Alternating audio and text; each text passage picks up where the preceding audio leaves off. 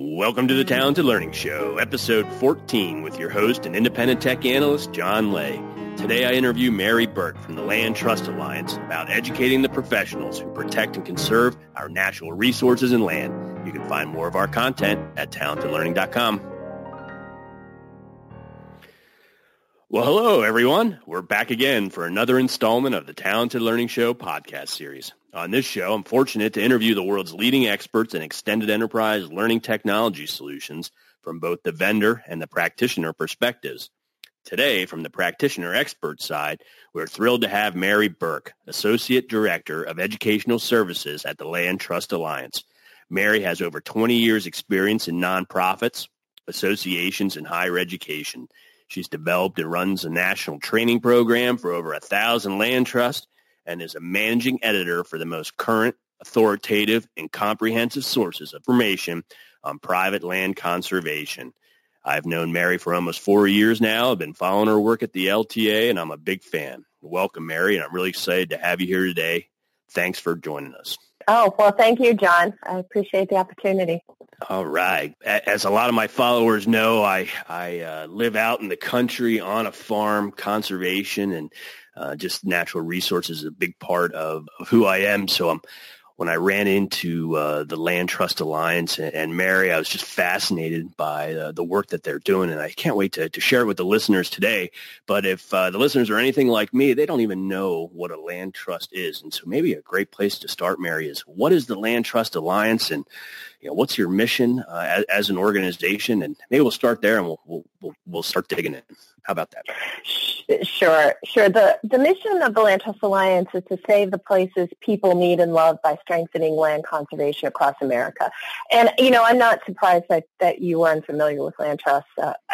We seem to be our best kept secret. But they're really local, for the majority are local organizations that are conserving the places in people's communities that they cherish. Those lands could be farm land, ranch land, beautiful vista, community forest, a beach, local swimming holes, whatever communities cherish and want to preserve. One of the big examples that I like to talk about is local to my state of Maryland, and many of you are familiar with George Washington, right? His Mount Vernon, where he lived. Well, if you're not familiar with the area, it's right on the Potomac River, and then across the river is Maryland. So Mount Vernon's in Virginia, Maryland is on the other side of the river.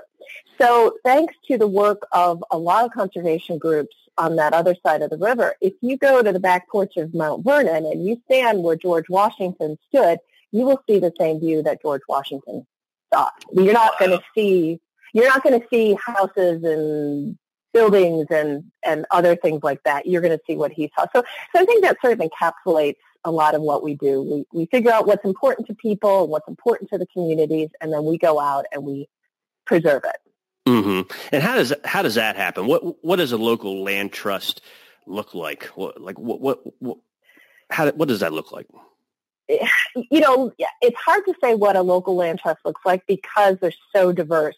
We have members. The Nature Conservancy is a member, and down to a very small all-volunteer group that's intent on preserving land in one town. So it's very different. Some land trusts preserve land that they own, and people can go hike. My local land trust, we were just hiking last week. They protect an area around a watershed and go hiking there. Mm-hmm. Others preserve through use of agreements with landowners that they don't develop their land. So it varies depending on the community's needs. We're very local based. Mm-hmm. And so how does a land trust go about actually protecting? If you go back to your George Washington example, he's obviously dead and gone here for a couple hundred years. How does that roll forward that, now 200 years later, there's not houses there?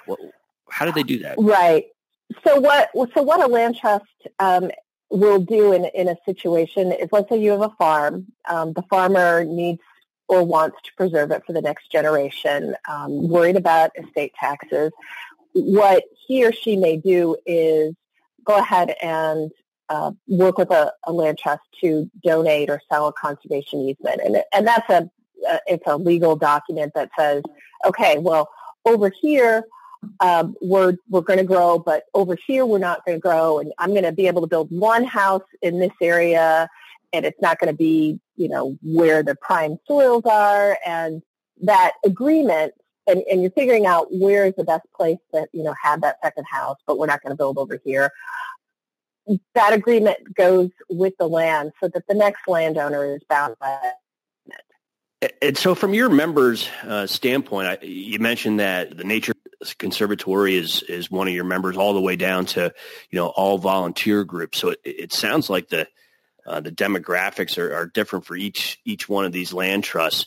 How does education play into this? How do you educate such a diverse group of professionals, and what do you educate them about? Tell us about that.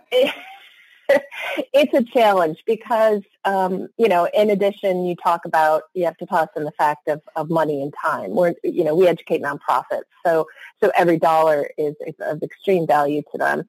And time, we always feel like we're in a race, to make sure the land is preserved before it gets developed. So our strategy is to create different learning for different people. And of course, we're bound by our own constraints of time and money. We're a nonprofit as well. So we have different types of learning opportunities to try to meet the diverse needs of our organization. We have webinars, we have self-study training on our LMS, and we've got sample documents, we've got a law library, we have in-person training, we have an annual conference that attracts probably about 2,000 people every year. We've got a legal symposium for advanced topics in land conservation law. We run that about every 2 years. And then we have individual kind of one-off trainings and individual technical assistance. One of our most popular things we do is we have an Ask the Expert piece on our LMS, and we have a forum where land trusts can type in questions and get answers from experts. And actually, it's funny because we started that as a way with our first LMS because we couldn't afford a lot of self-study training. So we thought, but we could get people in. And so that it turned out to be a kind of one of those situations where you're constrained, but the constraints turned into an opportunity. Wow, interesting. And so the composition of the audience, it sounds like there would have to be attorneys. Is that the case? And what other type of people work at a land trust? Right. We train on legal issues. So there's attorneys, there's board members so we have to train in nonprofit governance matters, financial people, because whenever people have to know about finances, and the technical issues regarding finances with land conservation work can be kind of technical. Fundraising, obviously, real estate, then there's the on-the-ground science. We don't train too much in that, but that's something that people work in land trusts need to know about. Public marketing, communications. Wow. I feel like we train on everything. I mean, we do HR. It's what we don't. It's almost like, what do we not train on? Right. And so, what is your role at the LTA? What are you responsible for in this effort? I manage our publications, so I edit them and shepherd them through the publication process. I work with a vendor on developing self-study online training. I help. I have a staff person who manages our LMS, so I help her with that. And then I do a little bit in membership as well. Mm-hmm. Mm-hmm. And how do you I'm probably forgetting something. You're forgetting what you do from Wednesday to Friday. Just the first half of the week. So how do you go about picking this content or developing this content? Are these topics all proprietary? Is there places you can go where some of these content already exists, or is it all starting with volunteers and cranking it out from the beginning. What's your situation with that? Well, most of the content that we develop is content that we generate. Land trust work is very specific, so it's not like you can go to Linda and purchase content. I mean, obviously HR content we could purchase, but the core of our training is material and information that we develop. We have basically a code of ethics called Land Trust Standards and Practices, and that kind of guides the priorities that we have. We had a big community input process and revised that in 2017, so we're in the process of updating all of our materials so they reflect the new standards. But that's how we set our priorities. And then we go ahead and we ask our members. I regularly ask my members every time I do a webinar, I have a learner evaluation, and I ask them, well, what else do we need to train on? And then I compile all those, and then that helps me figure out what I offer for the following year. Interesting. And so how do you view education from a fiscal standpoint? Is it a profit center for the LTA, or is it content that you just include as part of a member benefit, or a combination of both? What's your strategy there? We have a different strategy. So everything that we develop on our learning management system is available as a member benefit. So there's no additional charge for that. Webinars, we do charge actually a very small fee. And it's very heavily subsidized by our funders. But we do charge a fee. I have to cover I usually pay my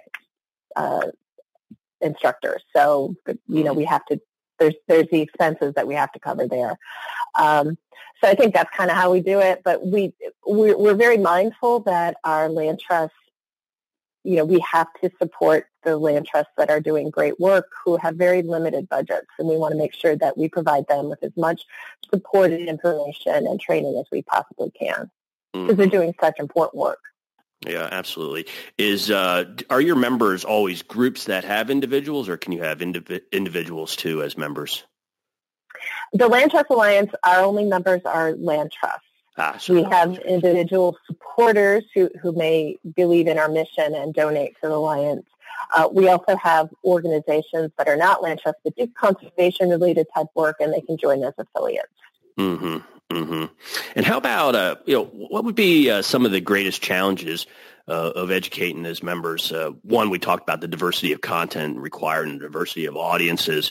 What else? What are other challenges that you run into of I guess, time and money? You mentioned also. Anything in addition to those that you struggle with? I think it's time and money, really. That's the challenges. I think people are getting busier and busier, and, it's hard to find time to spend that 90 minutes on a webinar. And, I call, in my opening spiel for the webinars, I always say, turn off that phone, turn off that email, give yourself the luxury of 90 minutes just paying attention. And I think it's sort of a sad situation where 90 minutes of uninterrupted focus is pretty much considered a luxury these days. So, And so how does that manifest itself in your content? Is it getting smaller and more mobile? Is that a strategy, or? Yes, actually, when I first started at the Alliance and we were trying to figure out how to develop content over the standards and practices, and we created books. And they were self-study books that could be used on your own, and then it could be used in a training. We were trying to be, efficient. But now we are not going the book route. We're actually at this point trying to figure out what do we do with some of that content that is not out of date yet, but in those books, as we're shifting to more online model. So that's kind of what we're struggling with now at the moment. And we are definitely paring down the written content. It's because people just don't have time to read. And so when you pare that content down, how do users find that? Did you put in some kind of it sounds like you have such a voluminous amount of content that a challenge would be just getting the right content to the right person. So I'm curious what your strategy is around, I don't know, taxonomy or tagging or chunking it. How do you arrange that to keep track of all that? Seems like a lot to keep track of. Well, the benefit we have is we've got this land trust standards and practices. So we've got, that's pretty much how we organize the bulk of our content is around the 12 standards and then I can't remember how many practices underneath each. So we've got content on board governance, so that goes this here. We've got finance that goes in this bucket. Mm-hmm. We've got, land protection that goes here. So that's kind of the overarching way we organize it. Then plus we have a law library and we have law content. So you have thousands of members, Mary, or thousands of member institutions and countless people that work for those land trusts or volunteer for them that need education. And they're all over the country in every corner of the world. So it's you probably have a pretty interesting ecosystem of technology needed to manage all this. And we like to go with all of our guests and just hear what they're using and how they're snapping it together, because there's no two identical ecosystems out there in my experience. And so how about this? What is your association management system of choice? What do you guys use to manage all those members and keep track of that? We use IMAS. We have two dedicated people to manage IMAS and help us program staff use it effectively. And then in addition to IMAS, we have an LMS.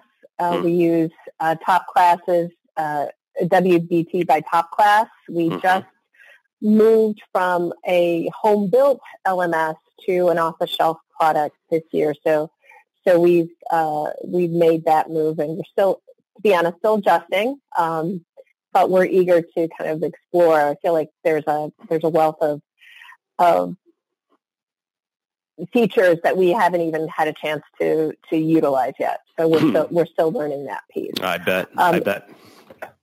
In addition, we use Adobe Connect for our webinars. I've been using them for several years. I've been very happy with them. I'd used a couple they weren't very good. So I've been very happy with Adobe Connect. And we have not really made a connection between Adobe Connect and our LMS. We haven't figured out that piece yet. So we're still more compartmentalized that way. Mm-hmm. And is your LMS integrated with your IMAS? Do you share data between those two? Yes. That's very critical to update it. And one of the things we're very excited about with the new LMS is the features that allow managers to assign training to their employees and for employees to track their learning, both on the LMS and off the LMS, because we do have a very large annual conference. So that piece we've had the LMS for less than a year, so we're still working that piece out, but we're very excited to see how that is going to play out for our members. Yeah, it definitely is a process to just keep on rolling out learning technology and expanding it over time. Last question there. Authoring tools, I think you mentioned that you use third-party partners to help you develop content. Do you know what that's developed in and what the standard is? Is that like a SCORM thing that comes back to you? Is that? Yes. They do SCORM, and I'm excited. I'd like to be able to down the road have the fun of doing that myself, but we're right now in we're still trying to get the materials completed. So we have a step process. We create just individual PDFs based upon the individual practices from our land trust standards and practices. So we push those out. We're trying to push those out as quickly as possible so folks have guidance on how to implement the standards. So once those are all finished, all that written word, we're then going to move into more development. We're starting the self-study online courses, but we still have a ways to go on those. Mm-hmm. Yeah, it sounds like you and me both. I've had some that I've been threatening to publish now for the last 2 years and have not yet. Lack of time. Consultants are great. They get things done. If you had to say, I guess independently of your current LMS set, regardless, but if you had to say what the top 3 LMS features that would be important to an organization like yours reaching out, what would you say they would be? I would say, first off, a good way for people to communicate with each other. And maybe this is unique to LandTrust, I don't know, but we have a very generous group. LandTrust are very generous with their sharing information, ideas, and support. Mm-hmm. So we found that our LMS has been very good to facilitate that. And we have, of course, our Ask the Expert, which is wonderful because, LandTrust may be working in isolation out in some remote part of the country, and then the LMS and the forums can be a way to connect with other people doing similar work. So that's really important. Search is important. We have, our LandTrust loves sample documents. They just love them because they can pull, a board, something to do with a board. They don't have to create it from scratch. They can pull down a document, get an idea, and then edit it to their own needs. So a search is really, really important. What else? How about reporting? And yes, I was about to say that. That's really important. I actually don't do much on the reporting end of it. I ask my colleague, and I say, when I have a question, I go to her, and we've been very happy moving from our homegrown system had very limited analytics, and now we're in an off-the-shelf product that has a better analytic capability. So we're very happy about that. Oh, and one other thing is important to us, and I think this is going to be something that's going to grow in importance, is having mobile capability. So LandTrust, one of the things LandTrust people have to do is they have to go back and visit the land to make sure that the people who, the landowners are on it are doing what they're supposed to. So they do this every year. So it's kind of nice to be able, if they're in the field, they can pull up information right off, right from their phone or tablet. So I think that's going to be a bigger benefit down the road. And they could probably just take a picture and document it while they're right there. That nothing changed. Exactly. Great. How do you? We're approaching the end of our time. I got about 44 more questions, so I guess we won't get to those in this one. But from a goal and measuring your success standpoints, how do you look at that? How do you know you're successful, in your educational methods? What's your approach to, I guess, developing that litmus and measuring against it? That's a hard question to answer because our success is seen across the country in individual events that we may never know about. So if someone takes a board training and they're able then to have a more dynamic board meeting, I'll never know about that unless somebody tells me. So when you ask me that, I'm like, that's a tough question to answer. We can look at large metrics. 56 million acres of land has been conserved by LandTrust around the country. It's basically the size of Idaho. So we can look at that and say at some point education helped achieve that goal.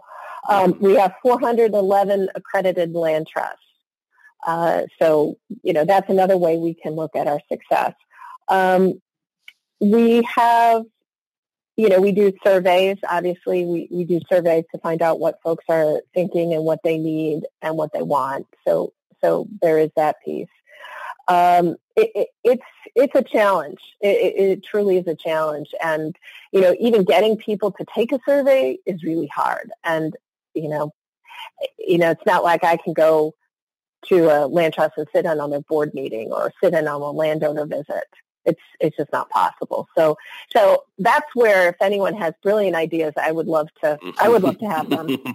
Well, that's why we're here on this podcast. We get your brilliant ideas on this. One of the challenges that you have that's really unique is, other professional and member-based organizations are, if you're a surgeon, of any flavor, that's your living. So you're engaging with your association, your member-based organization. You're taking content. You're required to take content, on an annual or biannual basis to maintain your license to practice whatever that profession is. And so a lot of associations, I think, have it easier than you because your members, in so many cases are volunteers that this is ancillary to their professional life. In fact, it's their second professional life sometimes, I think, or their retirement job. And so, these folks, have less ties to you, I think, than a lot of associations and members. And all that makes your challenge of knowing who they are and knowing what they want and engaging with them and trying to do that, while they're already volunteering their time and have probably a busy life on top of that. So, as far as most associations I talk to, I think your hill is harder to climb than most because of that. But you're not alone in that bucket of really educating and engaging really, I guess, non-attached type member audiences. And I guess my final question for all those that are following in your footsteps, trying to figure out how to do it, if you look back at your last 13 years or so at the LTA, what's the best piece of advice you could give somebody that's going down the path of, I guess, creating an educational environment that needs to address lots and lots of different types of volunteer? What's your best advice? I think there's advice on, obviously creating priorities so you're not squandering your time and your resources, so that you're getting your members, what they need when they need it. Building a solid team is really important. I work with some fabulous people that have my back and I can turn to at any time for whatever reason. So I think I think that's super important. Connecting with people, and I tend to connect to people using humor. I think that's really important. And to have fun in whatever you do, I think is an important thing. I've always said life is too short to be dull. But I think, there is that. And to connect with people so that they realize that, this person on the other end of the webinar or the developing the training is a real person and they feel comfortable coming to you. So I feel really great when I get an email from somebody that I do a webinar with and they say, hey, great webinar, but we really need this. Can you do this? So I feel like then that's a result that I've made a connection with that person and, we're rowing in the same direction, so to speak. And the final thing I would say to folks in this field is don't forget to go outside. Go for a walk in the woods. Go for a walk on the beach. Find your local land trust. See what they're doing because they're probably doing amazing things to make your community a better place to live. And you should enjoy that and take part in that because, again, you will. I can't tell you always feel better when you get outside. So you're preaching to the choir. There you have it. There you have it, folks. Sage advice from Mary Burke, Associate Director of Educational Services at the Land Trust Alliance. Thank you, Mary, for joining us today and sharing your experiences and wisdom. I'm sure all of our audience and followers are going to appreciate learning more about not only what land trusts do, but the unique challenges of education in a distributed member-based environment like that. So thanks again for joining, and we hope everybody has a great day. And you can find more of our resources at talentedlearning.com. Thank you, Mary. Thank you.